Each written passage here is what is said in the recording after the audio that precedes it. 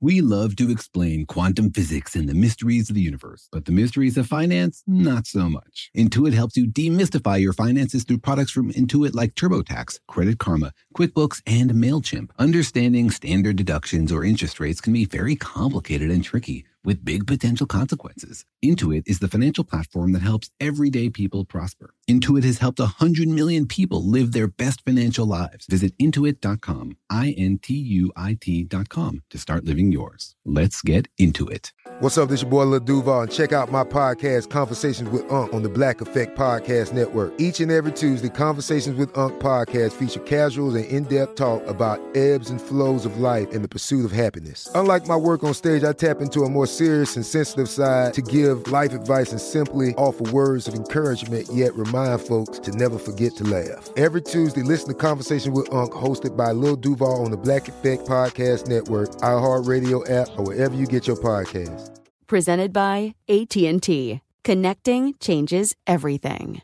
Life in our modern age comes at you pretty fast, which makes our time away especially valuable. When I take time to relax, I like to get far from my everyday life, immerse myself in natural beauty, and have unique experiences. But you don't have to leave the U.S. to experience tropical rainforests and islands filled with adventure, warm culture, and national treasures. Visit Puerto Rico, an island with a vibrant spirit that will sweep you away. Because when you visit, you don't become part of the island, it becomes part of you. In Puerto Rico, you can forget where you came from and embrace where you are. Puerto Rico, where visits end, but stories last forever. No passport required for U.S. citizens and permanent residents. Learn more and plan your trip at discoverpuertorico.com. Apple Card is the perfect cashback rewards credit card. You earn up to 3% daily cash on every purchase every day. That's 3% on your favorite products at Apple, 2% on all other Apple Card with Apple Pay purchases, and 1% on anything you buy with your titanium Apple Card or virtual card number. Visit apple.co/card calculator to see how much you can earn. Apple Card issued by Goldman Sachs Bank USA, Salt Lake City branch, subject to credit approval. Terms apply. Hey, it's Jorge and Daniel here, and we want to tell you about our new book. It's called Frequently Asked Questions About the Universe. Because you have questions about the universe, and so we decided to write a book all about them. We talk about your questions, we give some answers, we make a bunch of silly jokes. As usual. And we tackle all kinds of questions, including what happens if I fall into a black hole, or is there another version of you out there? That's right. Like usual, we tackle the deepest, darkest, biggest, craziest questions about this incredible cosmos. So if you want to support the podcast, please get the book and get a copy, not just for yourself, but, for your nieces and nephews, cousins, friends, parents, dogs, hamsters. And for the aliens. So get your copy of Frequently Asked Questions About the Universe. It's available for pre-order now, coming out November 2nd. You can find more details at the book's website, universefaq.com. Thanks for your support. And if you have a hamster that can read, please let us know. We'd love to have them on the podcast.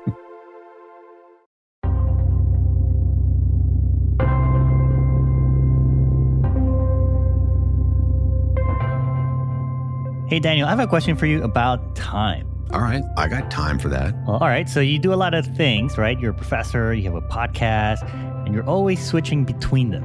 That's true. It's a lot of different things to manage. All right, so then what do you think is the shortest useful unit of time?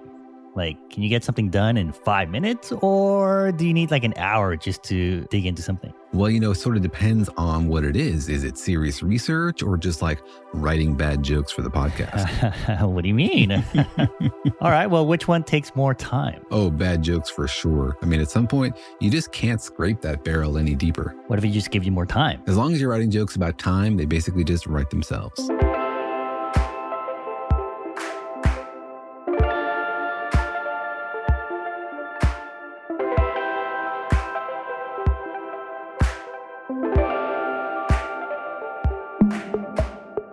Hi, I'm Jorge. I'm a cartoonist and the creator of PhD Comics. Hi, I'm Daniel. I'm a particle physicist and a professor, and I never seem to have enough time. Really? Can't you just make time in your particle collider? I mean, right? It's called space-time. Can't you just transform some space into time? No, what I need to do is to speed up the rest of the world near the speed of light so that it runs slowly. And then I can just get all my work done while everybody else is frozen. Whoa, that's a good idea. But then you'd be left behind. Everyone would be really far away. You'd be light years away, but you'd catch up and work. That's right. I would made all my deadlines, even though I'd be in the neighboring star system. Yeah, there you go. And then how do you turn your work in? You can't. I knew there was a flaw in this plan. Yeah, you paradox yourself into unemployment. The twin professor paradox. But welcome to our podcast, Daniel and Jorge Explain the Universe, a production of iHeartRadio. In which we take that mental journey around the universe, speeding your brain up to near the speed of light so that we can try to understand the very nature of the universe that we find ourselves in. This incredible, glittering cosmos with all of its wonderful questions that it inspires, the things that make us go, why is it like that? Why couldn't it be like this other thing? We dig into all of that on this podcast. We stare right into the abyss of our ignorance and we ask why.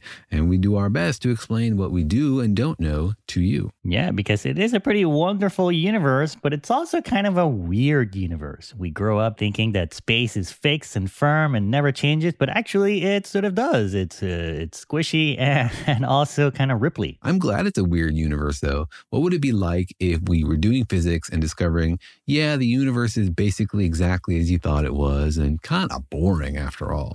You'd have to switch careers to just writing jokes. I don't think I could have that as a career. But I wonder sometimes about how, we find the universe beautiful. We find nature beautiful. And we also find it mysterious and interesting. And I wonder if that's an accident or a product of the way the human mind works, that we just find beauty and mystery everywhere around us. Yeah, or even like the word weird. Like, why is it weird to us, right? Like, what makes us the overall judges of what is weird and what is not? Like, maybe the universe is offended by us calling it weird. Yeah, and then the word weird itself is weird. I mean, you say it enough times, it sounds pretty weird. It's got an E and I in it, like weird, weird, weird. It's a pretty weird word. Yeah, but that's the English people's fault. Blame it on the Brits. So yeah, it is a pretty, let's say, interesting universe. You think the universe would be offended if we called it interesting? Sort of like living in interesting times? No, I think it's good. I think we are lucky. It's one of the things that makes life worth living.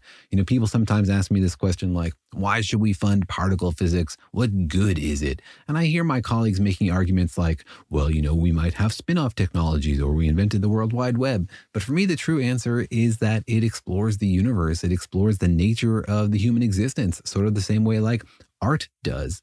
You ask an artist like, why should we pay for art? Why should people write books?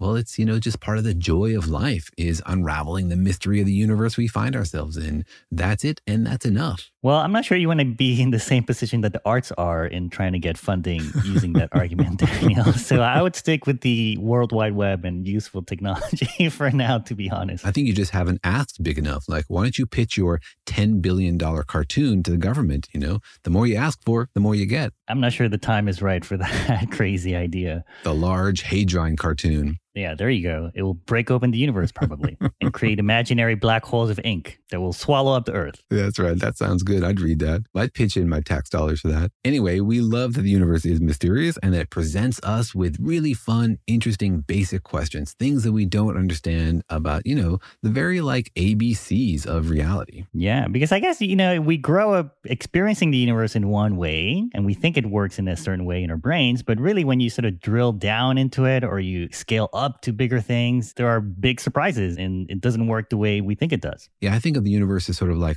a ladder. If you look at it at one distance scale and one time scale, it works a certain way. If you look at it another distance scale, like if you're looking at particles or if you're looking at water droplets or galaxies, there seem to be different rules that apply at these different distance scales. And that's fascinating. It makes you wonder, like, are any of these fundamental? Are we learning anything really deep and true about the universe? Or does it all just depend on the questions you're asking? And so it's not just scientists who have questions about the universe and about the nature of the universe. It's also our listeners and everyday people just like you. That's right, because remember that science is just people asking questions. And the investigations we do are motivated by the individual questions of individual scientists wondering things about the universe. And that includes you, because we are all out there wondering about the universe and trying to figure it out. So today we are tackling a question that we got from a listener who comes from Sweden. It's Henrik, and Henrik has a pretty interesting question about time. So here is Henrik's question. Hi, Daniel and Jorge. I'm Henrik from Sweden, and I have been wondering if time could be pixelated. Is there any minimum unit of time, or could it be infinitely short?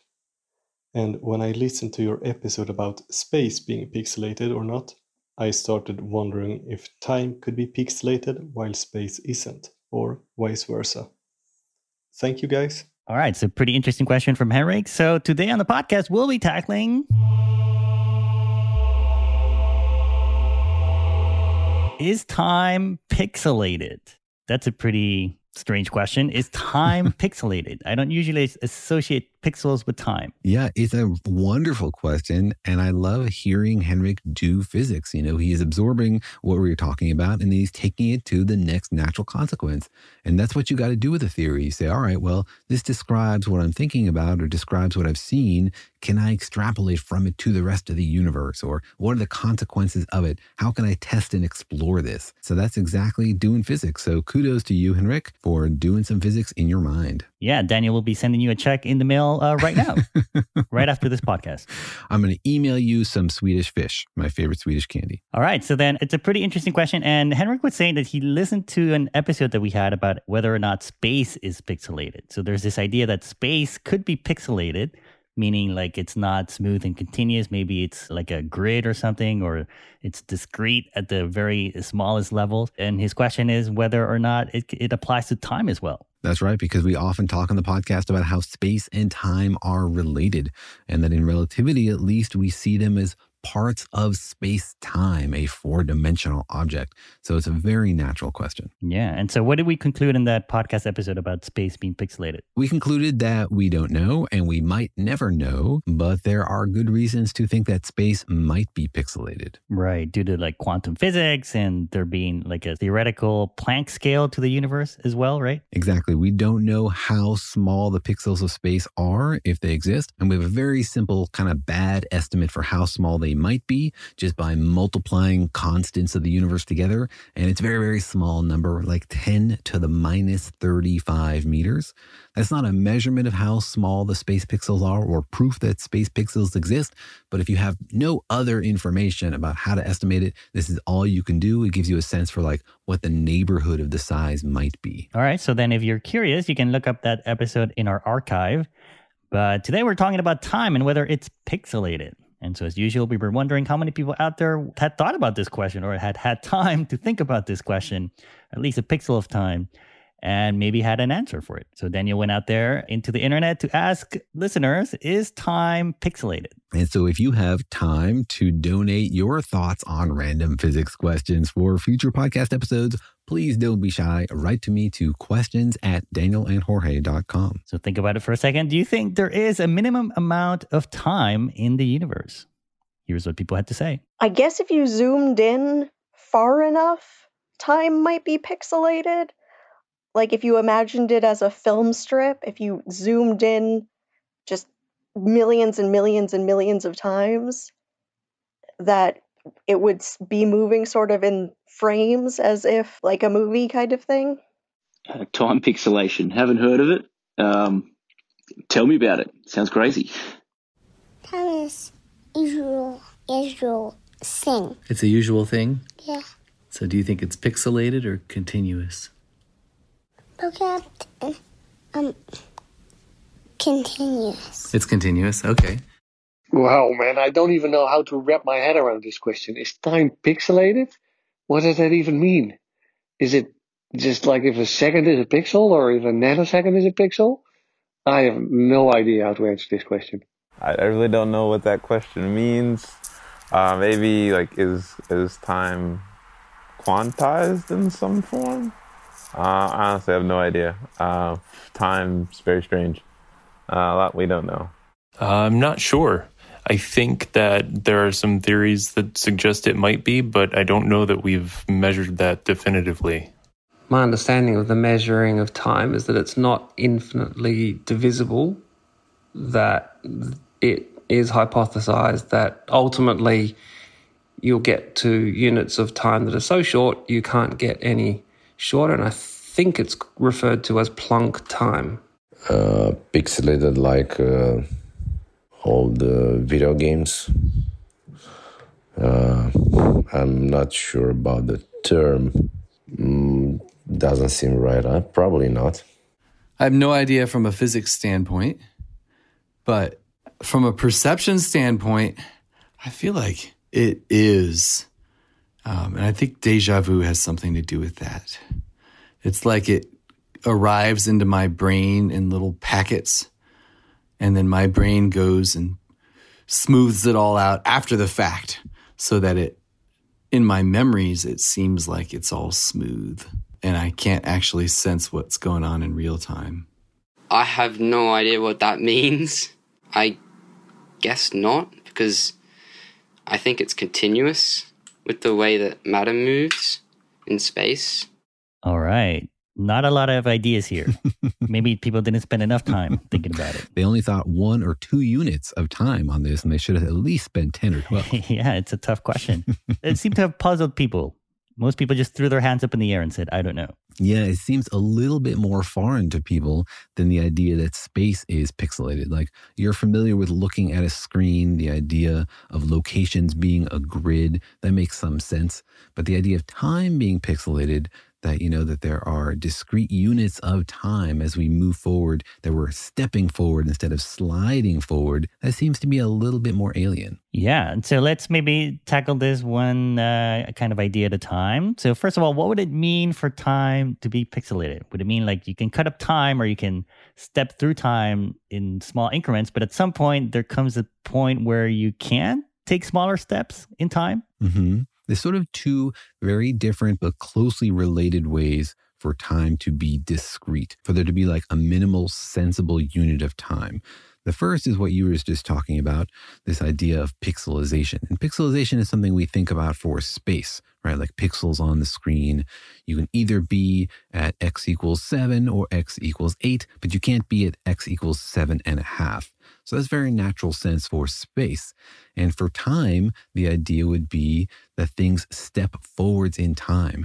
That you could be at like time equals 1.7 or time equals 1.8, but there is no time equals 1.7.5. That the universe just goes from 1.7, boom, to 1.8. It's like ticks on a clock, but there is no moment in between the ticks. Like you can't have a half of a second or something like that. Yeah. And, you know, obviously seconds aren't the minimum unit of time. You can have half of a second. If time units exist, if there's a minimum discrete chunk of time, it would be super duper small so that to us, it seems continuous. Right. And you think it doesn't exist, or like what happens in between those 2 times? Yeah, well, what does it mean for the universe to be in between those times?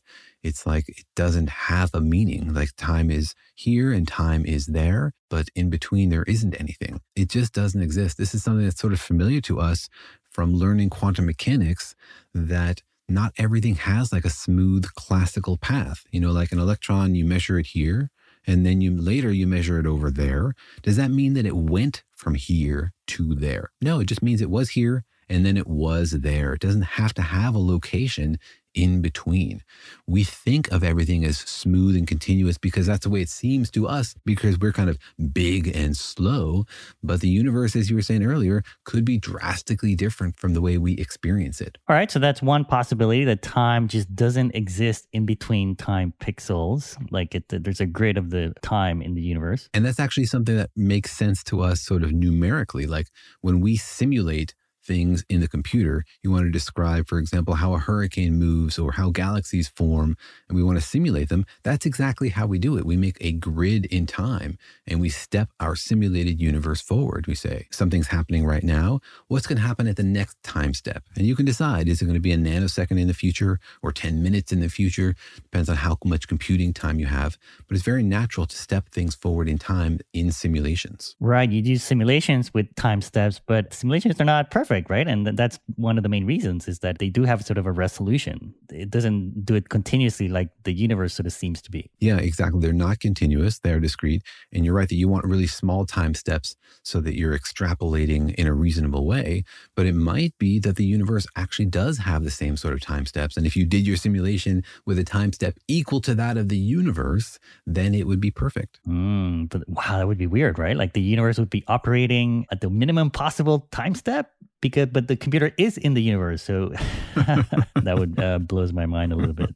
But all right, so that's the first kind of time pixelization. What's the second? The second is that time isn't actually pixelized in the sense that you could have any value of time. It's not like values in between 1.7 and 1.8 are disallowed. If you try to measure like when did something happen, you could get any number between 1.7 and 1.8. All those values are real and possible. In this idea, though, there's a minimum resolution. Like you can't measure differences in time that are smaller than a certain number. Like if you measure something twice, you can't get two measurements that are closer than a certain minimum distance. But you can get any value. So it's sort of like you have this minimum resolution, but it can slide up and down the time scale and land wherever. Okay, I think I know what you're saying. You're saying that maybe like every possible time step exists or is possible. Like it can have 1.0003 seconds and 1.0000247 seconds. But maybe at some point, at some scale of smallness and time, it just kind of becomes random or fuzzy or sort of unknowable. Yeah, exactly. And we can think about that because we think about quantum particles in exactly that way. Like an electron is quantized, right? It's a single object quantized of the electron field. So it's got a certain like natural width to it, below which you can't really probe where its location is. But it could be anywhere. It can live in continuous space. If space is continuous, you can still have discrete objects inside of it. And in that same way, time might be like fundamentally continuous, but there might be a minimum basic resolution of time below which the time difference between two events has no meaning. No meaning, but it exists, but it's sort of random. And because it's random, you're saying it doesn't have any meaning. But is that really pixelated though? Like it sort of doesn't fit our idea of a pixel, right? It's more like there is no pixel, but it's sort of fuzzy at a certain scale. Yeah, exactly. It sets a scale, which I think to the physicist is interesting because it means that you can't infinitely divide time. Right? That was the other part of Henrik's question. Like, can you have infinitely small slices in time? Does it make sense to think about things happening at one moment and then 10 to the minus 1,000 seconds later? Like, does the universe really evolve things step by step at that granularity? And what this would tell you is not that things are locked into specific numbers, but that it makes no sense to think about steps in time that are that small. You can just make stuff up.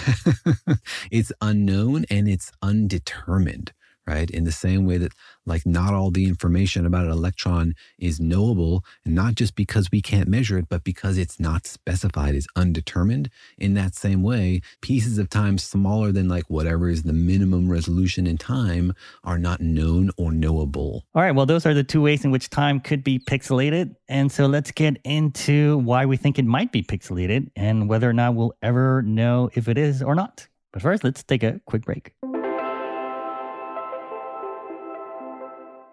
The financial universe out there can seem like a vast place, full of scary mysteries and exciting possibilities, but it can also be overwhelming to navigate, especially when you're first starting out in life. It feels sometimes like just one wrong turn could send you hurtling endlessly towards a financial black hole. But don't worry, you don't have to navigate the financial universe on your own. With the right tools, you can master the financial universe and chart your course with confidence. Intuit helps you navigate the financial universe through products from Intuit like TurboTax, Credit Karma, QuickBooks, and MailChimp. Intuit is the financial platform that helps everyday people prosper. Whether you're trying to manage your money or trying to run a business, Intuit gives you the confidence to take control of your finances so you can live your best life. Intuit has helped 100 million people live their best financial lives. Visit Intuit.com, Intuit.com, to start living yours. Let's get into it.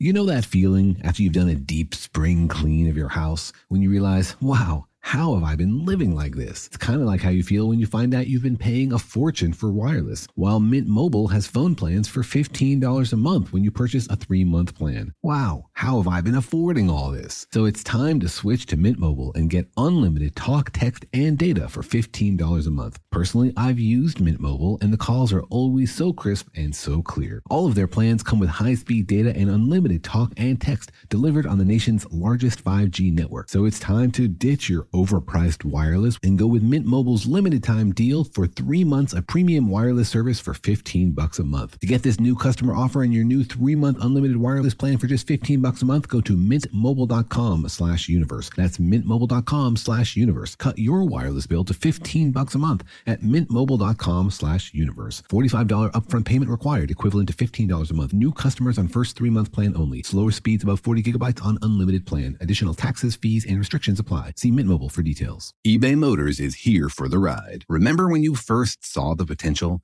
And then through some elbow grease, fresh installs, and a whole lot of love, you transformed 100,000 miles and a body full of rust into a drive that's all your own. Look to your left, look to your right. It's official. No one's got a ride like this. There's nothing else that sounds like, feels like, or looks like the set of wheels in your garage. With over 122 million parts, you can make sure your number one ride or die stays running smoothly, so there's no limit to how far you can take it. Brake kits, turbochargers, engines, exhaust kits, roof racks, LED headlights, bumpers, whatever your baby needs, eBay Motors has it. And with eBay Guaranteed Fit, it's guaranteed to fit your ride the first time, every time, or your money back. Plus, at these prices, well, you're burning rubber, not cash.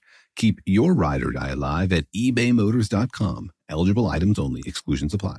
Life in our modern age comes at you pretty fast, which makes our time away especially valuable. When I take time off to relax, I like to get far from my everyday life, to immerse myself in natural beauty and have a unique experience. But you don't have to leave the United States to experience tropical rainforests and islands filled with adventure, warm culture, and national treasures. Visit Puerto Rico, an island with a vibrant spirit that will sweep you away. People from Puerto Rico are called Boricuas, but it's not just a name. It's a spirit, a flavor, a rhythm that you can only find in one place on Earth. Puerto Rico. It's embodied by these proud, passionate people, and you'll feel it in every part of the island. When you bask in the warmth of the beaches, when you taste the love in the food, when you embrace the call of adventure, you'll find the Boricua spirit in yourself as well. Because when you visit, you don't become part of the island, it becomes part of you. You can forget where you came from and embrace where you are in Puerto Rico, because your visit ends, but the stories last forever. No passport is required for U.S. citizens and permanent residents. Learn more and plan your trip at discoverpuertorico.com.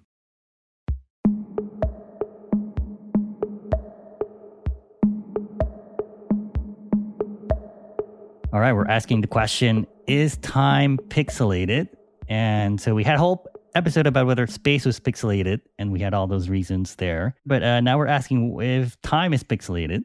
And so the question is, why do we think time might be pixelated? It seems pretty continuous and smooth to me. It does seem continuous and smooth. But, our intuition breaks down when we try to apply it to things that are much, much faster or much, much smaller. And they reveal that the rules of the universe are really pretty different. Of course, when you zoom out to things like our scale, those rules do sort of coalesce to recover our experience. So it's amazing that you can have like one set of rules for the very tiny particles, and it can all sort of work together to conspire to give a very different kind of universe at the human scale. Right. So then maybe step us through what are some of the arguments for saying that time is pixelated, and what are maybe some of the arguments against it being pixelated? Well, I think there's a few elements here. One is, what is more natural? Like, what do we expect to be the truth? Like, is continuity of time really the most natural thing? Or in the end, is discreteness more natural? What would make more sense to us? What's the sort of default position? And I think a lot of people out there would assume, well, continuousness, right? Like time should flow smoothly. It seems to flow smoothly to me. But, that doesn't mean that that's the case. You watch TV and it seems to flow continuously, but deep down that it is actually discrete. Your television is not updating infinitely many times per second. And that's the key, is that continuity, having continuous time, implies a sort of infinity. And we just don't see infinities in nature very often. Right. Yeah. I guess like if you showed a 4K, high resolution television to somebody from the, 10th century, they would probably be fooled into thinking like there's actually something magical or real going on inside of the TV. But really, it's, flashing, 29 times a second, and it's really only like 2000 by 2000 pixels. Exactly. And continuity is really strange. Like, to imagine an infinite amount of information as the universe evolves forwards. It's sort of like Zeno's paradox. Like, how do you even get from 1 second to 2 seconds if you have to go through an infinite number of sub-seconds to get there. It feels like at some point you got to take an actual step forward. And to do that, you can imagine a minimum unit of time where the universe is finally like ticking over. Otherwise, how does it even leave the 1 second mark if it's always taking a smaller and smaller and smaller and infinitely smaller step forwards? So you're saying that a continuous universe sort of makes sense to us from our experience, but it starts to break down when you really drill into it because you come up with infinities. You do. You come up into infinities. And what we've discovered as we look around us in the universe is that discreteness is actually much more natural. Like the things that we see around us that seem continuous are actually discrete. Like that chair you're sitting on right now, it seems like it has a smooth surface, right? But it doesn't. It's actually a lattice. A lattice is a network of points that are tied together to approximate a smooth surface. And if you zoom out, of course, it looks smooth. But if you zoom in far enough, it looks like a chain link fence. And that beam of light that is shining on your plants, it's actually a bunch of packets of photons. So the world around you, though it seems continuous, almost everything about it is actually discrete. I see. You're saying because maybe the space and physical things around us are sort of pixelated in a way, they're discrete, then it would sort of make sense for time to also be pixelated. Exactly. And that's sort of a natural intuitivist argument, right? And it doesn't really hold that much water. It's just sort of to get you in the mindset of thinking maybe discrete is the more natural outcome instead of continuous, right? So you need to be persuaded against being discrete instead of being persuaded against it being continuous. Right. But I guess the universe doesn't care about what we think or our opinion of it. So what are some of the, I guess, more physically robust arguments for or against time pixelation? Right. And so it turns out that when you drill down into the very small time and the very small space, what you do is you run into questions about how gravity works. In very, very small spaces, now you have things like particles moving around, and you get into questions of like, what are the forces between those particles? And if you have very, very short time, then you're talking about very, very high energy, gravity kicks in. And in the end, you need to know something about how quantum gravity works. Like, what are the gravitational effects for very high energies and very short distances? And people who are working on quantum gravity, these theories of like, what is the fundamental nature of space? Is it sliced up into pieces or not? Are there gravitons? All these fun questions. They make a lot of arguments about space being discrete, and we can dig into those in a minute. And almost all of those arguments also apply to time because space and time are very closely related. So the physical arguments that there might be a minimum unit to space, a lot of those same arguments you can use to make a minimum unit of time. Yeah, because I guess in physics, there is this idea that time is just another dimension maybe, or it's like, the fourth leg in the table that is space-time, and that it's somehow like the same thing, right? You sort of think about it that way in physics. Yeah, and it's even more closely connected. Let me give you an example. You can make a pretty simple argument that there should be a minimum unit of space, and then you can take the same argument and use it for time. So it goes like this. You say, let's, for example, try to measure a particle. What happens if you try to measure a particle really, really precisely? So you know its position like basically exactly. Well, quantum mechanics says if you know something's position really, really well, then you don't know its momentum very, very well, right? That the more precisely you measure the position, the less you know about the momentum. And that means that this particle now has a huge uncertainty on its momentum. So much so that it might have enough momentum, basically enough energy, to create a black hole. And once you create a black hole, well, then you can no longer measure something about this particle because it's inside a black hole. So like these very simple arguments suggest that there's a minimum distance below which you can't measure something, because if you did, it would turn into a black hole and prevent you from measuring it. So that's the argument about space. And you can make a very similar argument about time. Whoa, you just kind of skip through a few time steps there. You're saying the argument, like one argument for space being pixelated is that, if you don't have a pixel to the universe, then basically kind of like things can be anything at a certain level. And one of those things could be a black hole. And that's impossible, or is that weird? Or are you saying that we don't see that? I'm saying that the universe has a mechanism to prevent you from knowing something very precisely. Because if you knew it that precisely, it would turn into a black hole and then censor that information. So there's sort of like a fundamental limit there, because if you ask questions deeply enough, basically the universe responds by covering things up with black holes. And we don't see that, thankfully, which means that the universe does have sort of like a fundamental, maybe a pixelation of space. Yeah, although we can't really do this experiment. Like, how could you measure a particle with such precision that its momentum would be so uncertain that it might turn into like a microscopic black hole?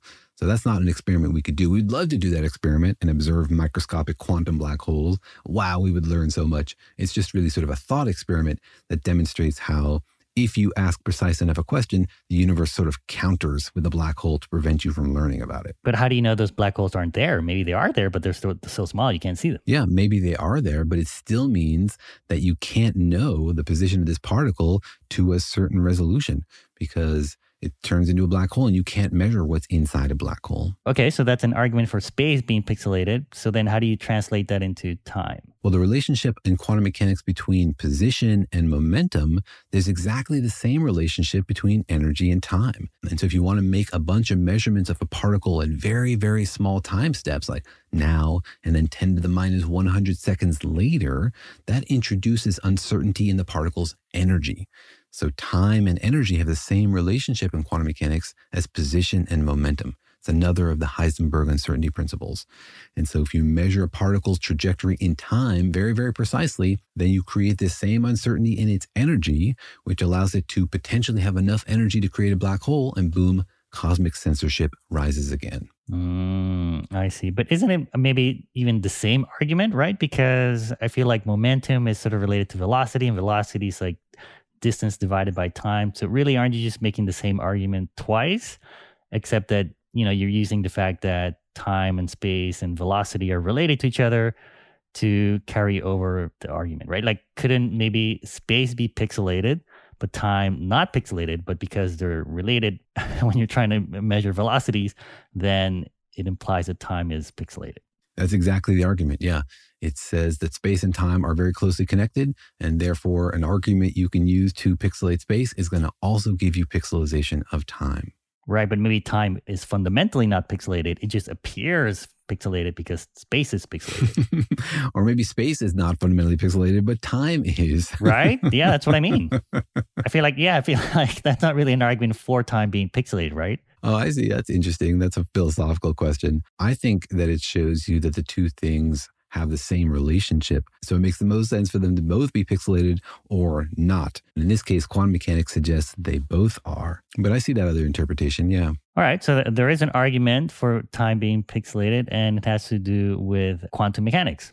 And so sort of the uncertainty principle. So then, but do you have a reason of why space and time are pixelated like that? Yeah, and it all comes down to what happens at these very, very small distance scales when you have a lot of energy.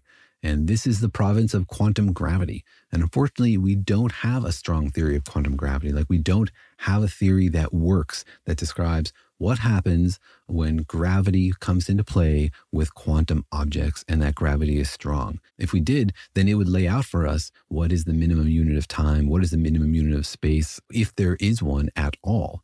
And the different flavors of quantum gravity that we're considering, the different ideas people are working on for what's going on at the very smallest scale and how this all works, have sort of different approaches to dealing with minimum distance and minimum time. But I guess, couldn't you take the sort of theoretical size of a space pixel and then convert that to a time pixel? Because you're saying they're sort of related or tied together. Yes, exactly.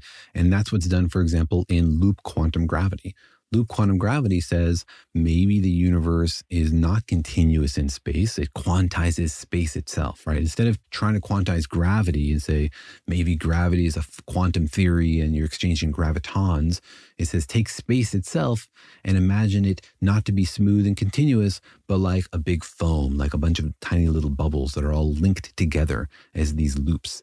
And so it's very natural to think about space as having a minimum distance in loop quantum gravity. And it's actually essential because in loop quantum gravity, if space has no minimum distance, then a bunch of the calculations they do give nonsense results. You get like infinities and craziness. So it sort of saves the whole theory to have these minimum values. So they rely on that. And the same arguments can be used in loop quantum gravity to argue for minimum steps in time. So like maybe space is pixelated or foamy, but gravity is maybe continuous, but this would sort of merge quantum mechanics and relativity together. Exactly. And I actually asked Carlo Rovelli about this yesterday. He's an expert in loop quantum gravity. And I asked him if in loop quantum gravity, you could have a theory that is pixelated in space, but continuous in time, or if you absolutely had to have discrete time as well. And he said that he thinks that the theory is on solid footing from the point of view of space pixels, that you can represent areas having discrete units. So that's very solid. He's very confident about that. And he says that you can do something similar with time, but there are some complicated jumps you have to make in the argument, and he wasn't 100% confident in it. But he also said that he would be very surprised if anything that included time as a measurement could really have a continuous spectrum, because from his point of view, the world is quantum. Everything about the universe is discrete. And he would be very surprised if time was any different. It seems like the theorists don't think time is continuous, that it's maybe more likely or would make more sense that it's pixelated? Exactly. In loop quantum gravity, it makes most sense for time to be pixelated in the same way that space is. Now, there are other theories of quantum gravity, theories like string theory, that have a different approach on minimum units of time. Well, I guess maybe the question that a lot of people might be thinking at this point is that would it make sense for time to be pixelated? Or could it still be continuous? On one hand, it makes perfect sense for time to be chopped up into minimum units because, as we say, quantum mechanics tells us that the universe is discrete, right? But there's a problem when you do that. Introducing like a minimum time scale or a minimum length scale is tricky because we know from the other great theory of the universe, relativity, that things like distances and times are not universal. So like, for example, if we're in the laboratory and we're measuring the universe down to its minimum distance, we have some pair of tweezers that can work at the Planck length, for example. What happens if somebody's zooming by on a spaceship and they're watching our experiment? They see us like length contracted. They see everything shortened because they're moving at a fast speed relative to us. So then they would be seeing things at smaller than the minimum distance. So like having a minimum distance breaks special relativity in a really important way. Wait, what do you mean? It doesn't break relativity in a way. It just means that it's all sort of relative, right? Like to someone moving at a certain speed, the minimum distance in the universe would be this much. And to someone not moving at that speed, it would be this much. But it would still have a minimum distance. Yeah, if you assert the primacy of relativity, then you're giving up an absolute minimum distance. You're saying the minimum distance is not really minimum, it's relative.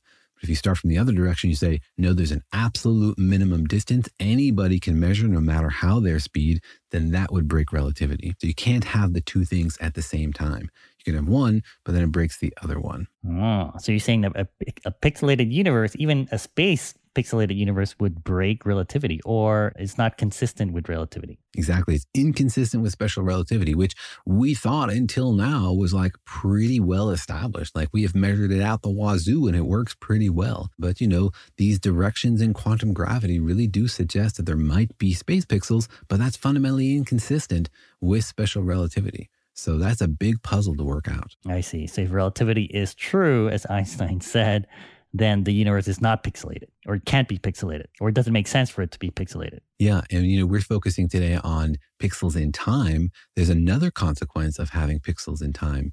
You know, if the universe is not continuous, if it's discrete, right? If you can have like time equals 1.5 seconds and 1.6 seconds, but not time equals 1.55 seconds, that means that time is not smooth and the universe sort of cares what time you're at. You can't like do the same experiment halfway between time pixels. And that actually has a really important consequence, as we've talked about once on the podcast before, this basic concept that energy in the universe is conserved. That relies on an assumption. And that assumption is that space has a symmetry in time, that space always looks the same, that the universe doesn't care when you do an experiment. It just could happen now or later or yesterday. It doesn't care about your deadlines. And discrete time breaks that. It says there are special values of time that make sense. And so that would throw conservation of energy out the window. So if you have discrete units of time, then basically you break conservation of energy. Whoa, that seems like an important rule in the universe. Yeah, so we're breaking all the rules today. All right, well, I guess what I'm getting is that it makes sense for time to be pixelated by some arguments, like loop quantum theory and thinking about space being pixelated, but it doesn't make any sense for it to be pixelated from other points of view, like relativity or conservation of energy. All right, well, let's get into our last question, which is how would we even know if time is pixelated? Could we devise an experiment to tell us whether or not it's true or whether it'll be a mystery until the end of time? But first, let's take another quick break. The financial universe out there can seem like a vast place, full of scary mysteries and exciting possibilities, but it can also be overwhelming to navigate, especially when you're first starting out in life. It feels sometimes like just one wrong turn could send you hurtling endlessly towards a financial black hole. But don't worry, you don't have to navigate the financial universe on your own. With the right tools, you can master the financial universe and chart your course with confidence. Intuit helps you navigate the financial universe through products from Intuit like TurboTax, Credit Karma, QuickBooks, and MailChimp. Intuit is the financial platform that helps everyday people prosper. Whether you're trying to manage your money or trying to run a business, Intuit gives you the confidence to take control of your finances so you can live your best life. Intuit has helped 100 million people live their best financial lives. Visit Intuit.com, Intuit.com, to start living yours. Let's get into it.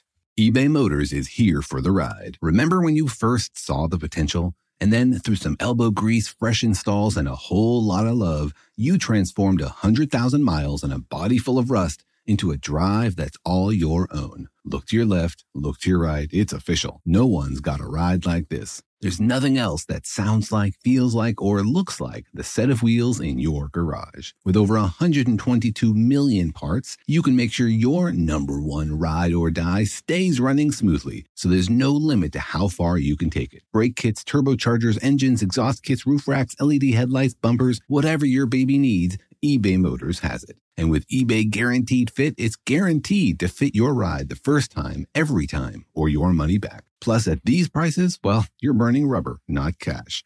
Keep your ride or die alive at ebaymotors.com. Eligible items only. Exclusions apply. Life in our modern age comes at you pretty fast, which makes our time away especially valuable. When I take time off to relax, I like to get far from my everyday life, to immerse myself in natural beauty and have a unique experience. But you don't have to leave the United States to experience tropical rainforests and islands filled with adventure, warm culture, and national treasures. Visit Puerto Rico, an island with a vibrant spirit that will sweep you away. People from Puerto Rico are called Boricuas, but it's not just a name, it's a spirit, a flavor, a rhythm that you can only find in one place on Earth. Puerto Rico. It's embodied by these proud, passionate people, and you'll feel it in every part of the island. When you bask in the warmth of the beaches, when you taste the love in the food, when you embrace the call of adventure, you'll find the Boricua spirit in yourself as well. Because when you visit, you don't become part of the island, it becomes part of you. You can forget where you came from and embrace where you are in Puerto Rico, because your visit ends, but the stories last forever. No passport is required for U.S. citizens and permanent residents. Learn more and plan your trip at discoverpuertorico.com. Apple Card is the perfect cashback rewards credit card. You earn up to 3% daily cash on every purchase every day. That's 3% on your favorite products at Apple, 2% on all other Apple Card with Apple Pay purchases, and 1% on anything you buy with your titanium Apple Card or virtual card number. Visit apple.co/card calculator to see how much you can earn. Apple Card issued by Goldman Sachs Bank USA, Salt Lake City branch, subject to credit approval. Terms apply.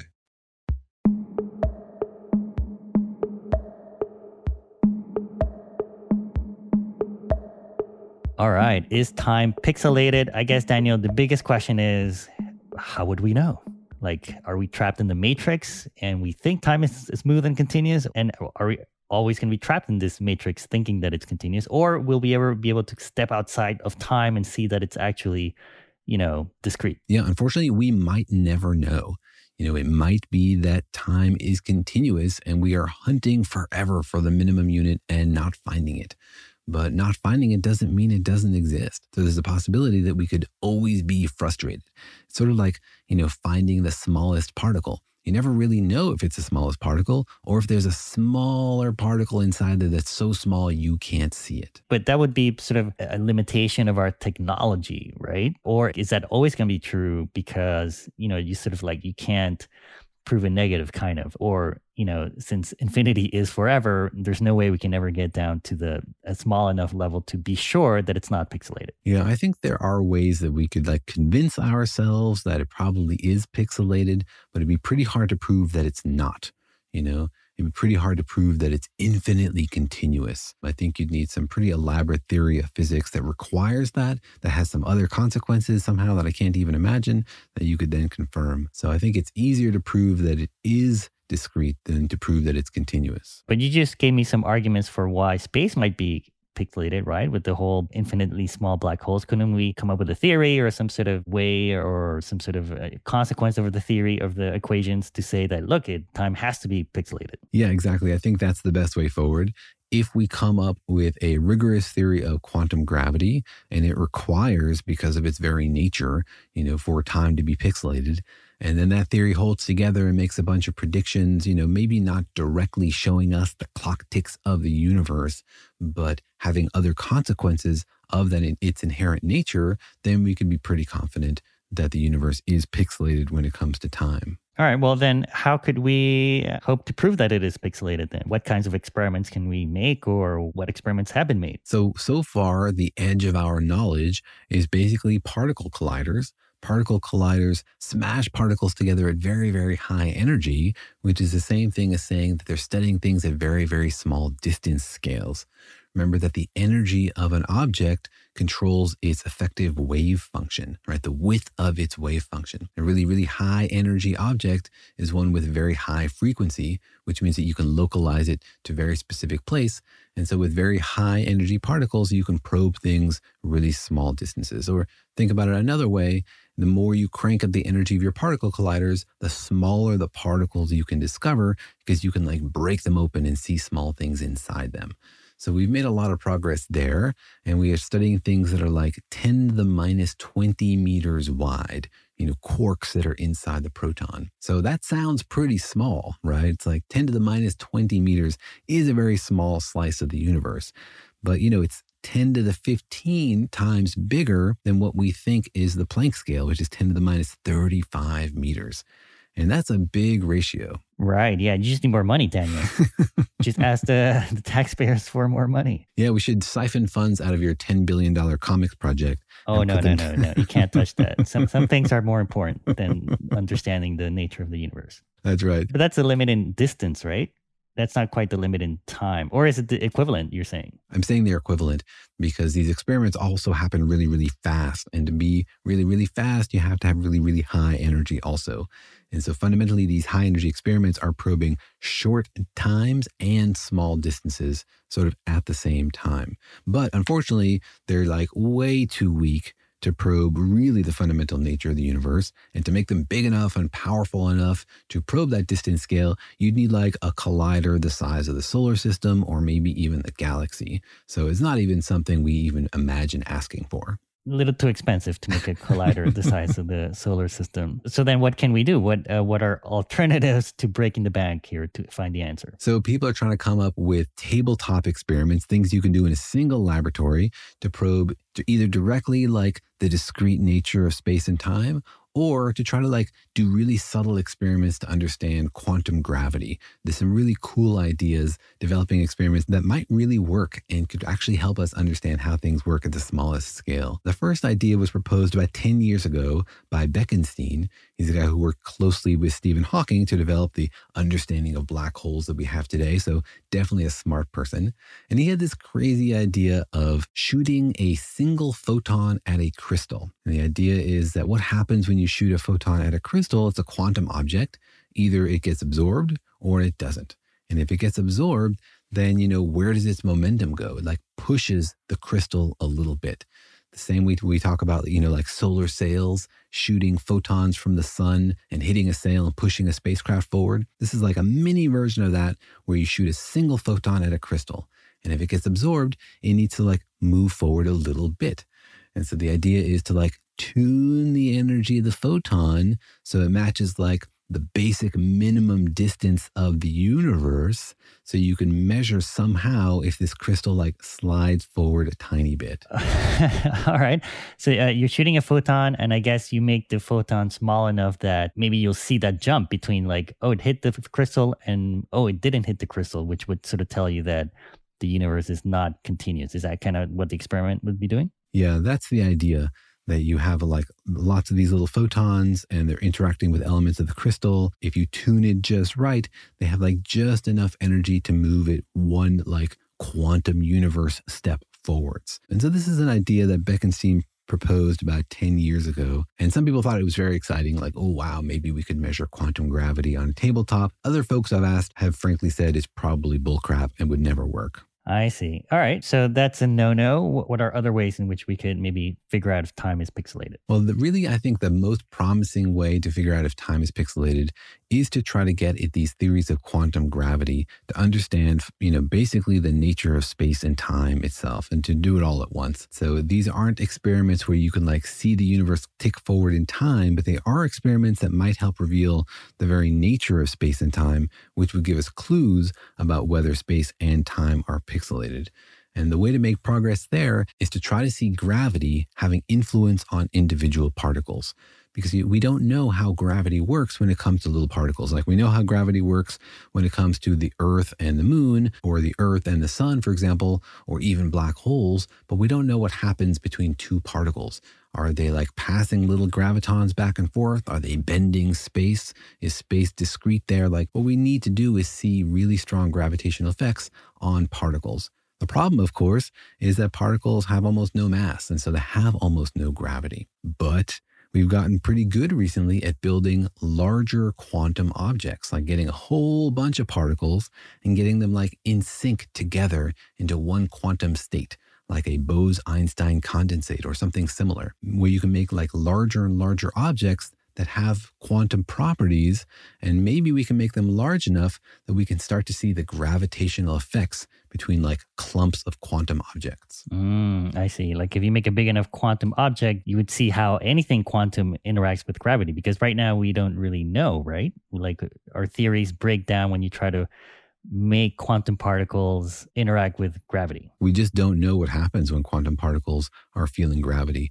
And so what we've done so far is made things like Bose-Einstein condensates that have like, maybe up to 1,000 atoms in them, these tiny little blobs of stuff. And that's really not big enough to observe any gravity, because remember, gravity is the weakest force out there. But we're making progress. And it's the kind of thing where like in 10 years, undergrads will be doing that in their freshman physics lab. It'll be very easy, or it'll be like on a computer chip kind of thing. And in the basements of research facilities, they'll be like having quantum diamonds and superpositions and doing crazy experiments. But I guess maybe the question is, that might help us figure out if gravity is quantized. But how does that help us know if time is quantized or pixelated? Yeah, it'll tell us if gravity is a quantum theory or not, or if space is quantized or not. So it'll sort of help us get direction theoretically for how to tackle this very question about the nature of space and time. So it won't directly tell us if time is pixelated. It'll give us a lot of clues about how to build a theory of quantum gravity, and gravity, of course, very closely connected to space and time. So it'll sort of like help us lay the foundations to maybe eventually get there. But it's nice to know that we might be able to do some experiments that can help us figure out if gravity is quantum or not, so that we can try to get our heads around these basic questions about the nature of space and time. Right. But even if you find out that gravity is quantized and space is quantized, you still wouldn't technically, right, maybe possibly know if time itself is also quantized. Like we said earlier, it could be that one of them is quantized and the other one is not. But it depends on the details of your quantum theory, right? So if you discover, for example, string theory is right, then string theory says, well, time is sort of continuous, but there is a minimum resolution below which it doesn't make sense to ask questions. Or if you discover, oh no, it looks like loop quantum gravity is correct, and Carlo Rovelli was right, and time is also quantized. So it might help you because it would reveal the quantum theory that describes space and time, which might require time to be continuous or smooth. Or it might show us that none of our ideas are correct and something else totally weird and new is required. And time might not be quantized. It might be something else totally different than we haven't even imagined. It might be a different time. It would be time for a new idea. It'll be a timely discovery. Yeah. So I would say that in summary, it's not something that we're going to be able to directly probe very easily, but we can get around to it sort of at the back by trying to build a consistent theory of space and time, which requires understanding quantum gravity.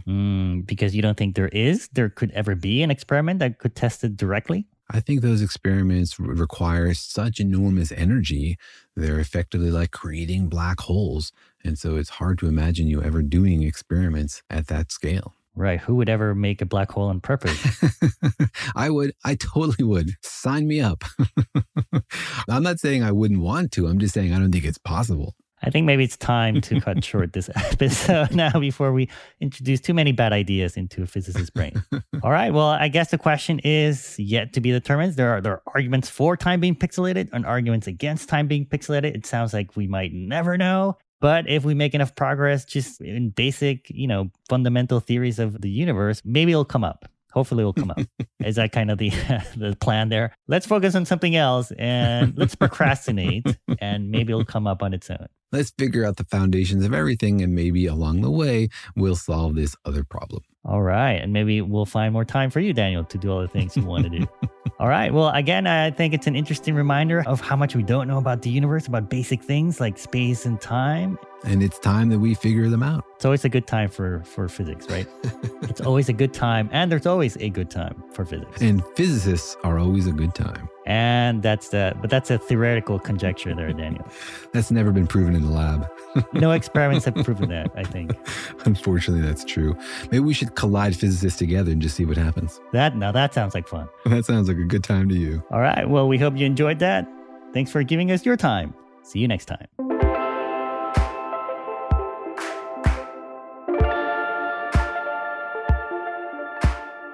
Thanks for listening, and remember that Daniel and Jorge Explain the Universe is a production of iHeartRadio. For more podcasts from iHeartRadio, visit the iHeartRadio app, Apple Podcasts, or wherever you listen to your favorite shows.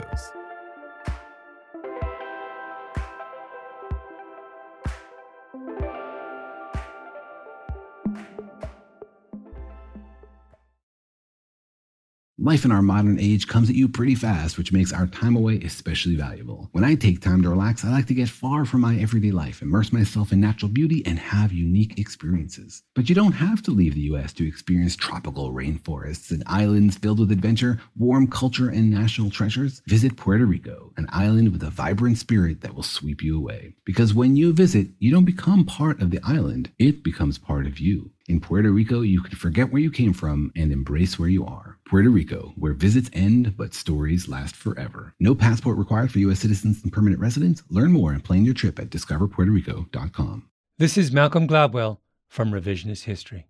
eBay Motors is here for the ride.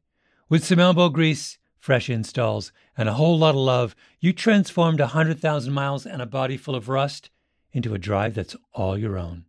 Brake kits, LED headlights, whatever you need, eBay Motors has it.